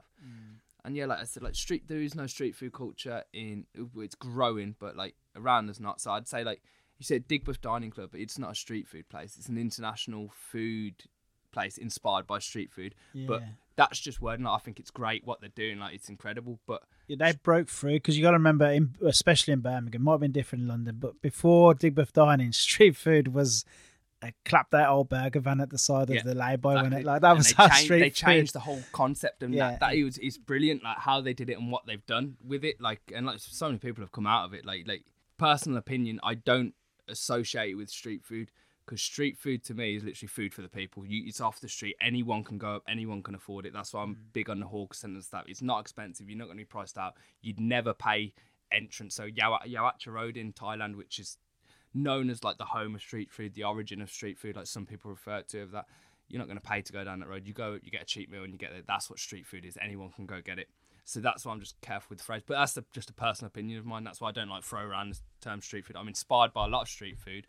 But in terms of street food in the UK, it's still, you're talking about the burger vans because they're cheap. Like that is what street food still is in the UK. Yeah, outside a football ground. Yeah. So I've a lot of good memories of them. Like that's it. It's just street food. It should be approachable, and like the whole idea of street food is like anyone can go for it. It doesn't matter if you're sitting on like a £2 million house or you're sitting on a bit of cardboard. Like you can still, you can get there. Tokyo is a lot like that. Yeah, you go down like it's a rude name, but Piss Alley. And you go down, it's just these tiny little bars, and you got someone in a fancy Armani suit, and then just someone that's they look like a cleaner. They might not be a cleaner, but like it's that just sat next to each other in this tiny little bar, both eating the exact same thing. Yeah, exactly. And it costs nothing. Yeah, that's what it sort of should all be about for me. Like, that's what street food is to me. Essentially, like anyone can get it, anyone can afford it. It's accessible to everyone, but like. It's just difficult. As I said, like it always comes down to profit. At the end of the day, it's business. Like I'll open a restaurant. I want to make profit. I want to make business off it. Like it's just how it is. But at the same time, I'd love to do like a hawker centre alongside it. And that's where I see like a bit of a balance in the universe kind of thing. That's it, man. I'll get Andy straight on the blower. UCB, try and make it happen. Yeah.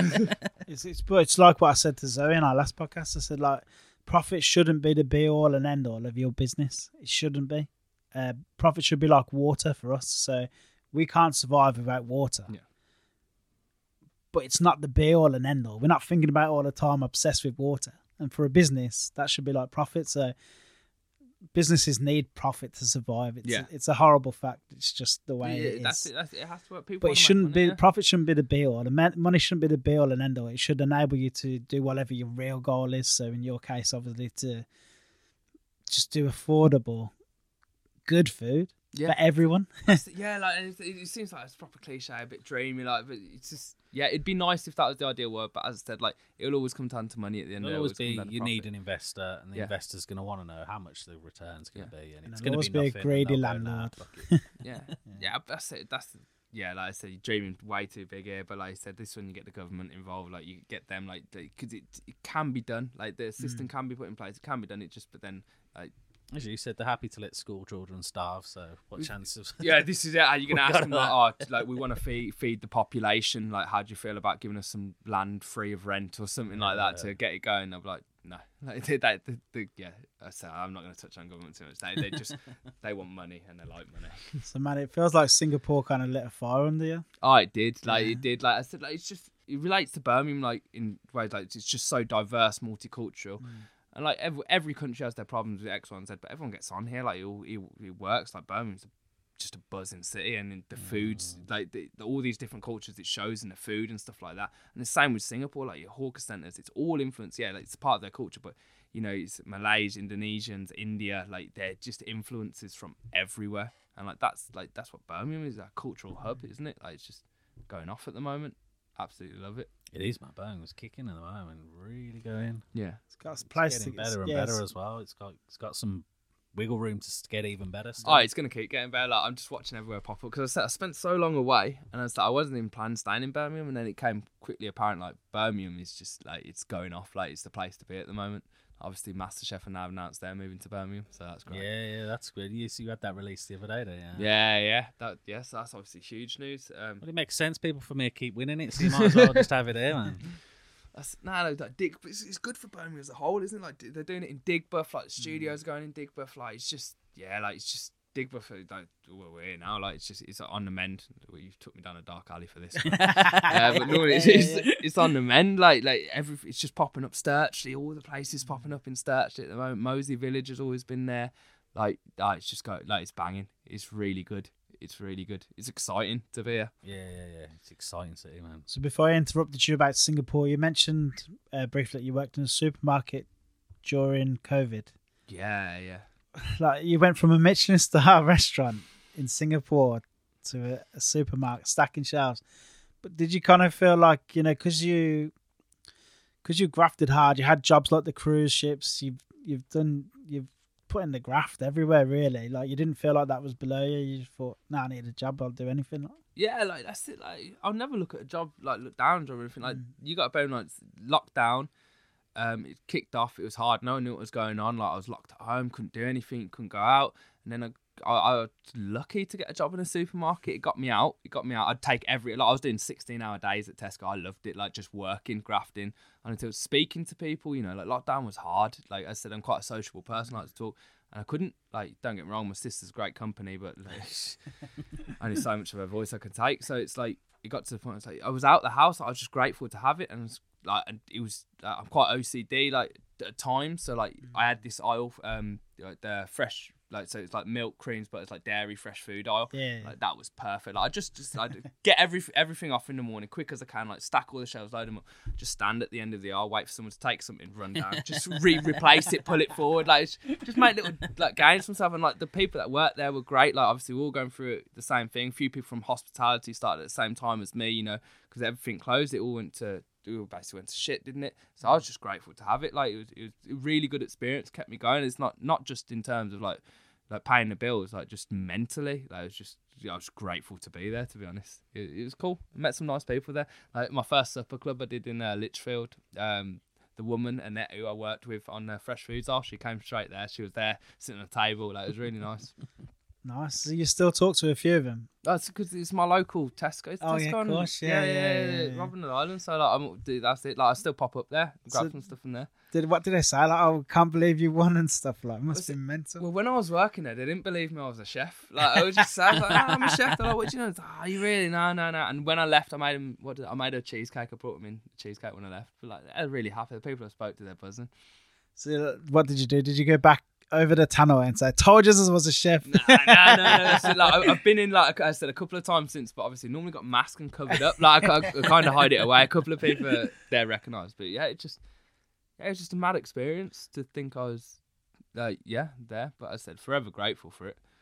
I know you're very down to earth. Was there any part of you that thought at the beginning of the journey, I could win MasterChef? I knew the whole time. I remember there was one point I said, it was just before it started, I said, I literally said to myself, I was like, I'm going on this to win this. Then as soon as Bangers and Mash came out, I was like, just happy to be here.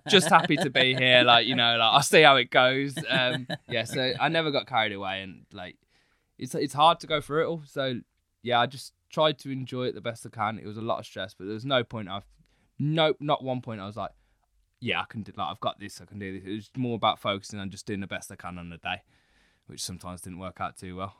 I don't think the cameras do it justice, but it's hard graft, isn't it? Oh yeah, really hard graft. Like, it's just mentally preparing for everything. Obviously, the pressure of being there. It's a new environment. It's a new kitchen. Obviously, you're still adjusting because you got to bear in mind it's not a kitchen. It's a studio. Like, so you're adjusting around that. But like the whole team, like everyone behind them, like they're really good. They're supportive because obviously they've done it for years. It's the same team. They know how to look after you. Like, and like a lot of still speak to a lot of the crew. Still speak to a lot of contestants. It's a really nice environment. Like, we all kind of supported each other. But at the same time, it's just huge pressure. Like, it's a lot to go through. It's all new. It's just trying to, like, if anyone was going on a show, it's like, just remember what you're doing. Like, you enjoy to cook. You like to do it. Stay humble. Like, don't be the guy that goes on and, cocky big balls. Yeah, don't do that. Just try and enjoy it. And as I said, like, cause you can go in as cocky as you want. Like, but in reality, unless you've done it before, you don't know what that kind of pressure's like. You don't know what it's like. You could be really good doing this and that, but it's a completely different environment. So you gotta be careful with it. Like, so just try and enjoy it, be humble, and like, it's a great opportunity. If you make it on a show, it's just a great opportunity to be involved in, to be part of. So just make the most of it. Yeah, so you're definitely making the most of it now. So you were straight off to where'd you go straight after you won? Where did I go after I won? Oh, Jersey, that's it. Yeah, I worked for a family in Jersey for the past couple of summers. Really nice family, and obviously they didn't know, so that was quite nice because it was a complete switch off. Has your rate gone up now? Yeah, it might go up a little bit, but I'm not really doing private chefing at the moment because obviously everything else just popped up, started going like bang. I bet it's just your phone's just off the hook. Yeah, you've got to get an agent, you got to get this. That's it. Hopefully signing with my agent tomorrow. Like, that's been a long one because it's all new stuff. Like, I'm trying to enjoy it. I said it's a lot of admin bits, like trying to juggle everything. I've had a lot of help from like a MasterChef, obviously give you support to like help you through this stage, but obviously it's new to me. It's quite intense. It's just non-stop. I just want a holiday, to be honest. Like, I really just want a holiday. Do you have anyone in the industry or anything you can chat to, like, to help you through it, or like give you a bit of tips? Or that's the brilliant thing. Like, Stu dropped me a message as soon as we won. He was like, they meet up. So me and him grabbed a coffee. Alex Webb, who won last year, he gave me a phone call, like, just talked me through it all. Like, Glyn Purnell, like, he'd said anything you need, like, just drop me a message. Like, this community's been so supportive, like the whole industry, so it's really nice because it's just a bit full on, but I'm still trying to wrap my head around it. Like, it's such good fun. I've had some amazing opportunities come for it, and like, I'm forever grateful, but I think it's just still a bit trying to get my head around it. It's intense. It's weird. So you're doing stuff with Stu, aren't you, at Hampton Manor? So me and Stu are doing doing a menu together. 2nd of March, 9th of March, 11th of March. That'll be good fun. Like, I love that. Smoke's just an incredible restaurant. Yeah, I've been there. It's nice. Man. Yeah, it's just brilliant. Absolutely brilliant. So I'm really looking forward to it. Like, I like Stu's style of food, like, and everything. It's just a nice little thing for Birmingham as well. So yeah, I'm really looking forward to that. I was writing the menu up today, actually. We'll finalise that, so that'll be good fun. Interesting. Yeah, all this new stuff, like Stu Dealey, like Glyn Purnell, they're speaking to me and that. Like, it's just weird. It's just weird for me. Like, I still can't. Yeah, like loads of messages. So I'm like all these huge chefs I've always looked up to, just like congratulations, this and that. It's just mad. It's Cray not trying to get you to do something with him. Cray, I said to Cray I'd do something. I'd love to do something at 670 grams. Like, I keep pestering him to do it, to be fair. Oh man, you could do like a Great British Menu / MasterChef. Good luck trying the ultimate crossover. Good luck trying to pass that across them 2 shows. Like, I don't think it's ruining any secrets, but obviously MasterChef's filmed a little bit before it goes out on telly. Yeah. Where did you watch the final? We watched the final. I watched it. Cuban Embassy. Did you with all your family? And Yeah. stuff? So like, obviously, it was really difficult because no one knew, and I was like, I can't invite people. It's like, what do you say? It's like, do you want to come to Cuban Embassy was it a Thursday? Like next Thursday? Why? It's like, it's a bit of a random one. Like, but yeah, I got a few friends, family. I told them on the day before. It's like, yeah, just got a little room there, set up a projector and watched it there. It's good fun. Yeah, good. But then I had to go straight to Manchester the next day to do BBC Breakfast. But like, if you ever actually saw the interview, I was sat in a hotel room, literally 2 minutes from the studio, because I was so ill I couldn't do it. So I did it on Zoom. I was like, yeah, just like, just get through this like 10-minute interview and do it. But that was mad. The night of the final was crazy. I was in this taxi going to Manchester. Like, my phone just went mental. Like, I've never seen anything like it. So I had to turn it off. Like, it was just that was a bit much. Threw me off. But yeah, no, here we are. It's weird, like, I'm sat with you two now. Like, obviously, like, it's all still a bit surreal for me. Like, yeah, you've reached the big leagues now. Yeah. Never mind BBC and all that. Who are they? Awesome, man. I feel like we got everything kind of in, and we've took a good hour of your time, and you're a very busy man. Yeah, man. It flies, doesn't it? It does, man. I just ramble, mate. Like, anything you want to plug, or what am I doing? I'm gonna do something with Wine Freedom. Yeah, I love Wine Freedom. Yeah, I'm so Big like fans of them. speak to them like in the next week. No, this week. Yeah, this week. I can now go in now. Something with Wine Freedom. What else am I doing in Birmingham? I'm doing a T20 England India. I'm basically just gonna wrap my head around it. I want spots to do stuff in Birmingham. Yeah. Based around the street food concept. So I'm happy to do Hampton Manor with Stu, obviously, but it's pricey. Yeah. I found smoke very expensive for what it was. Yeah, but like, it's good. It's but brilliant. It's expensive. It's brilliant. But that's it. Like, using the best quality ingredients. That's how it works. So like, I just want to do like, I need to get in touch with like places like just pubs. I like to, like, you're talking like Prince of Wales, places like that. I just want to shout them like, look, I'll come. Just jump on, like, I just do a night, just bang out, like, not nothing fancy. I'm talking like little bamboo trays of food, like, just turn it out one night. That's what I want to be doing. As I said, like, I just it's trying to get in touch with people, like dropping a message, and then it goes to, what's the rate, what's the fee, and it's like, no, I just want to come and just turn out food, like, that's what I want to do. Just do something. Yeah, that's it. Well, the Wine Freedom stuff would be good. They've Wine got Freedom that would be good. Area now, that's good. Yeah, no, I'm looking forward We've to had it. them on. Like, I love Sam and Taylor. Oh, they're wicked, really aren't nice, they? Yeah, that's it. So, funny. because I filmed a little, I filmed this art project. I know you filmed some of it at Wine Freedom, some of them at 670 grams. It's like the guy, Master Yun Longzi, he's a Feng Shui artist in Singapore. He was the one funding the whole restaurant if I was going to open it there. But obviously that fell through. So he's a painter. So he sent me some paintings and I recorded them like all around Birmingham and London, basically looking at the links between like wine and paintings, food and paintings. It's quite cool. That's on YouTube now. Because your little bit on MasterChef, that was in Digbeth, wasn't it? You know, Yeah. Your hometown, that was Floodgate Street, wasn't it? Yeah, it was all Floodgate going down there because they were like, we can't go down the canals because Stu did the canals. Like, I was like, just take me to Chinatown. I was like, where else? And I was like, Digbeth's pretty cool at the moment. Oh, yeah, we'll go Digbeth, and that's it. Yeah, we just film around there. Just feel like you leave Birmingham and was like, oh, you've got loads of canals. It never fucking crosses my mind how many canals there are in Birmingham. It's like if someone said what's special about Birmingham, I don't think I'd even bring up canals. I think it would be so far down the fucking list that it would just never get a mention. Really? Yeah. I always say canals. I always big up the canals. I always big up the canals. Love it. No, look, but yeah, Birmingham's just a banging city, isn't it? Like, it's just the way it's going at the moment. Obviously, Commonwealth Games are going to pump a load more money into it and stuff like that. It'll keep getting better. Just as long as it doesn't get too expensive is the worry. Everyone's yeah. Especially at the moment. So I don't know if you've ever heard it. You might have, you might not have. These are quick fire questions. Again, I always say quick fire. they're never quick fire. They're never quick fire. No, ramble. They're super easy. You definitely know the answers to them. What's your favourite TV show? Game of Thrones? Are we talking like series? Yeah. Just what's on the telly that you like watching? Oh, Game of Thrones, Rick and Morty. Yeah, Rick and Morty, Rick man. and I love Morty. that. So funny. Rick and Morty. It's deep as well, though. Rick Yeah, and Morty. yeah, It's they're really looking deep. into it, You're like, shit. Yeah, no, I'm really, Rick and Morty. What Like, am I if you take a load of drugs and watch it, it's just like, fuck. I'm not going to tell you how I watch it, like. What's your favourite movie? These are not easy questions, man. See, this is the show I think about all the time, like all day. To say what my... Well, you don't have to be like classically. Just that film's I'm fucking watching that. Definitely, I love that film. Gladiator. Someone said Gladiator Troy. I like Star is Born. That's a good emotional one. The new one. Yeah. Yeah. I like emotional films. Something that'll make me cry. I was gonna say you cry. Yeah. Oh yeah, 100%. Sad that film 100%. is, man. I ain't seen it, but I've seen it at cinema. It's one of them when you're sitting there at the end going, "I'm all right. I'm all right." Which one? Star is Born. Yeah. Oh man, I was not all right at the end of it. Mate, I was watching Sing with my daughter today, and I'm not joking. It's like the 8th time I've seen Sing. The Disney one. The missus walked in, I was tearing up. It was one particular bit. She was like, "You crying at fucking Sing?" And I was like, no. I got goosebumps a few times at Sing 2, you know. Yeah, it's feels in them films. I'm not a man. massive U2 fan either, like, but the bits with the U2 songs they were good, like. Yeah. Anyway, cartoon podcast. What's your favourite band or DJ or artist?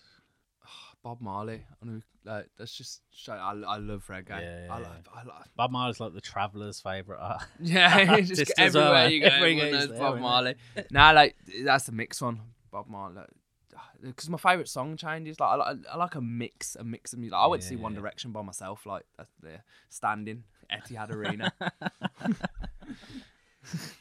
you have a favourite cookbook? No.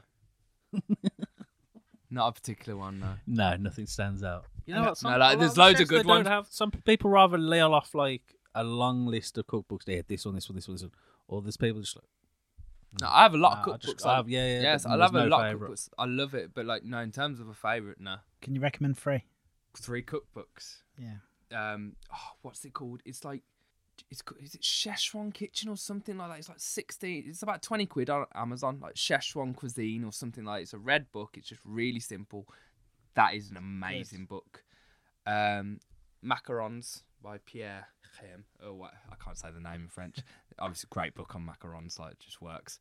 It's just difficult. Yardbird. It's like charcoal something and fire or something. That's a really cool book. Nah, that's it. I've got loads because I'm thinking like Sat Bain's book's incredible. Heston's book's incredible. Like Corey Lee Bennu, I've been looking through that recently. There's like Igni, which is like an Australian one. Like I can just list because I literally have piles and piles of cookbooks which I go through. Same. Ones that stand out, that Szechuan, because I'm currently going through it. I'm trying to learn about Szechuan cuisine and stuff like that. So I'm really into that at the moment. It's mad.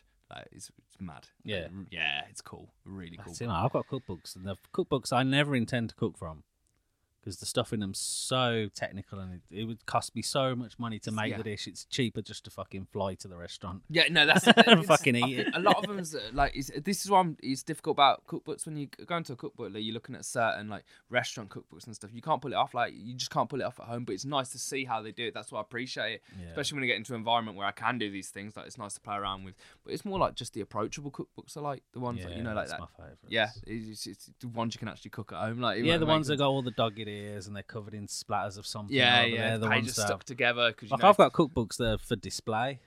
Like, they're just out on show, or they're the coffee table. That's it, just to have like, there. Perfect, pristine condition. Never going to cook anything from it, but it's fascinating as fuck to read and see the techniques. You're like, shit. That's it. Was it my dad lives off this cookbook. It's called the 10, 20, 30-minute cookbook. And you're going, this must be about 30 years old now. It is awful. But he lives off that cookbook. But if he does listen to this, his food's great where he cooks from it. Perfect. I think we might know the answer to this one. What's your favourite big fast food chain? KFC, hands down. Yeah, man, that's my one, 100%. Hands down. What's your favourite takeaway?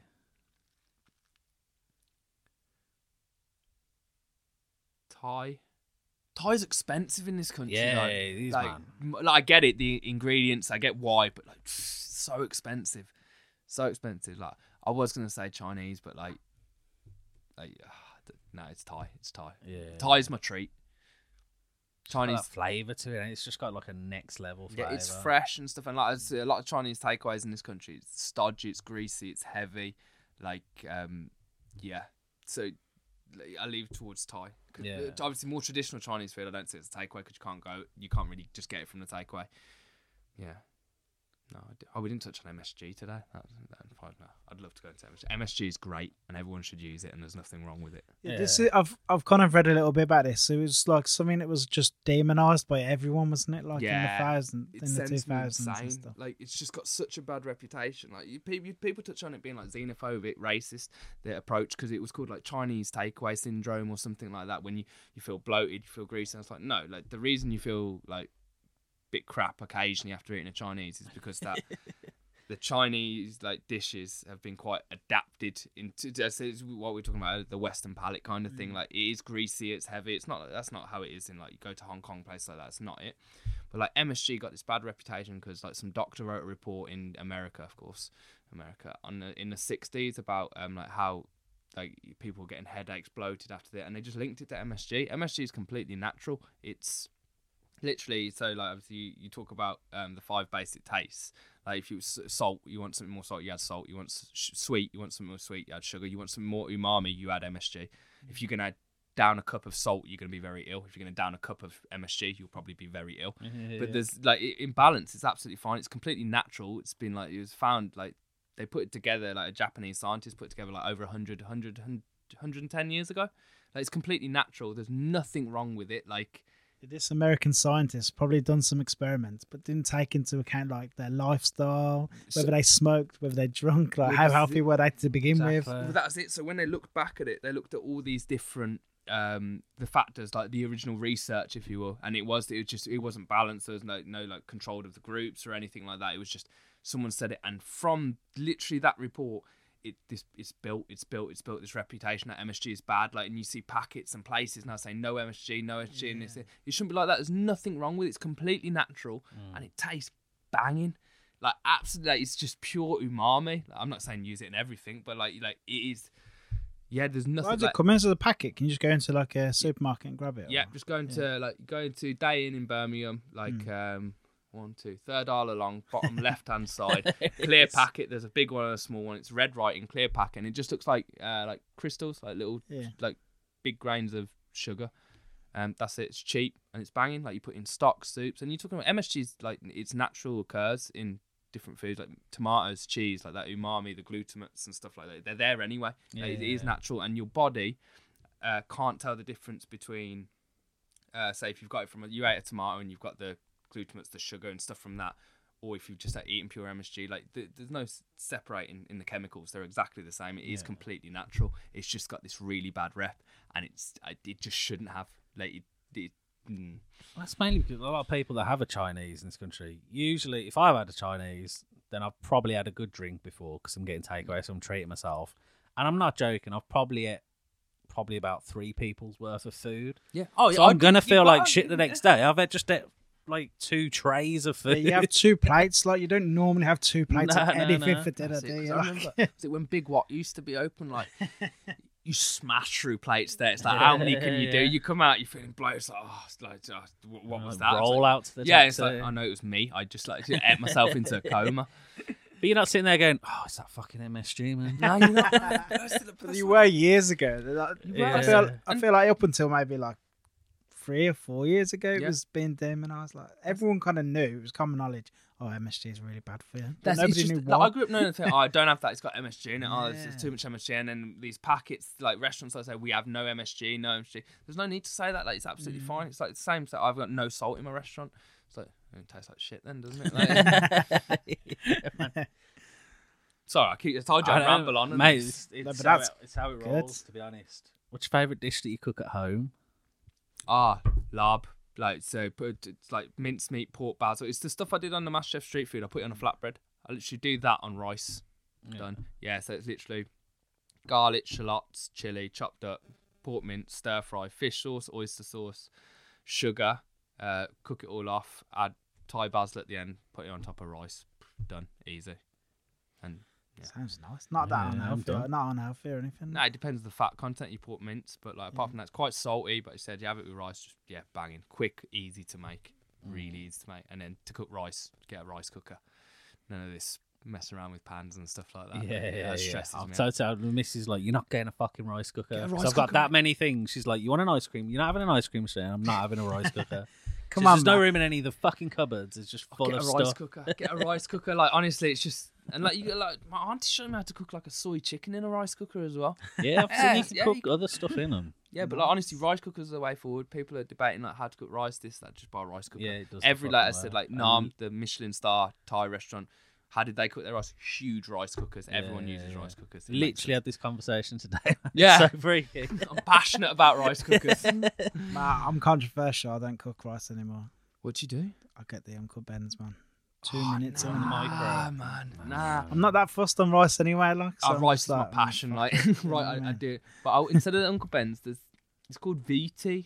Oh, is it the Yeah. white plastic? Yeah, white plastic I've one. had that Their one. Thai jasmine rice pretty like that. Good. That's the one I'd go for. Yeah, Yeah, that's what I'm nothing doing. against Uncle Ben. I don't mess with rice. I'm just like, you know what? Sometimes I cook it and it come out like rice pudding. I hate rice pudding. I'm not really overly fussed on rice anyway. I prefer whatever's on top of it. So I'm just like, I see. I live off rice. Like I have a rice cooker going just throughout the day and just go Straight on it. rice and sweet corn's my big thing.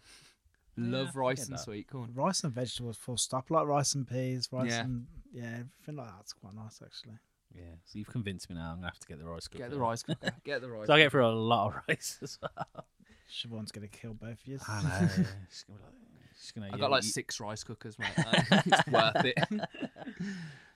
we might know the answer to this one as well. What's your best food destination in the world? Ooh. I want to say Thailand. I got a feeling when I eventually make it to Japan, it could be Japan. Like Yeah. Singapore's the more the food culture, how it's intertwined. Thailand's the more like going into the unknown, walking down like these alleys and just seeing these bright lights, smells, everything, like just eating everything. That's what Thailand is to me, just like new, constantly new. I'm gonna say Thailand. Nice. Yeah. You might have had some other question. What food destination do you want to go to that you haven't been to yet? Japan. Yeah. Japan. Like I've worked with a couple of Japanese chefs, and like the way they look at food, like it's just a completely different. Like it's that, again talking about a cultural thing. Like it's just incredible how the Japanese look at food, how they treat food, how it works, and like a lot of people say like it's just that I said it's like stereotypes, like French cuisines, like the classics, the best, like that's it's Japanese. Japanese walk all over it. Like they the way they look at food, the culture of food, how it's treated, how it's cared for. Like I think they've always been miles ahead of everyone else. Yeah, I've been there, and they're what they would class as their shit food is fucking better than most of the stuff you get. Yeah, to be honest. it's mad. Like I need to get out there. So all I've done is I've worked with Japanese chefs. They've come over for like a 4-hands dinner, crossover dinners. No, I need to get to Japan. Different, completely different. Yeah.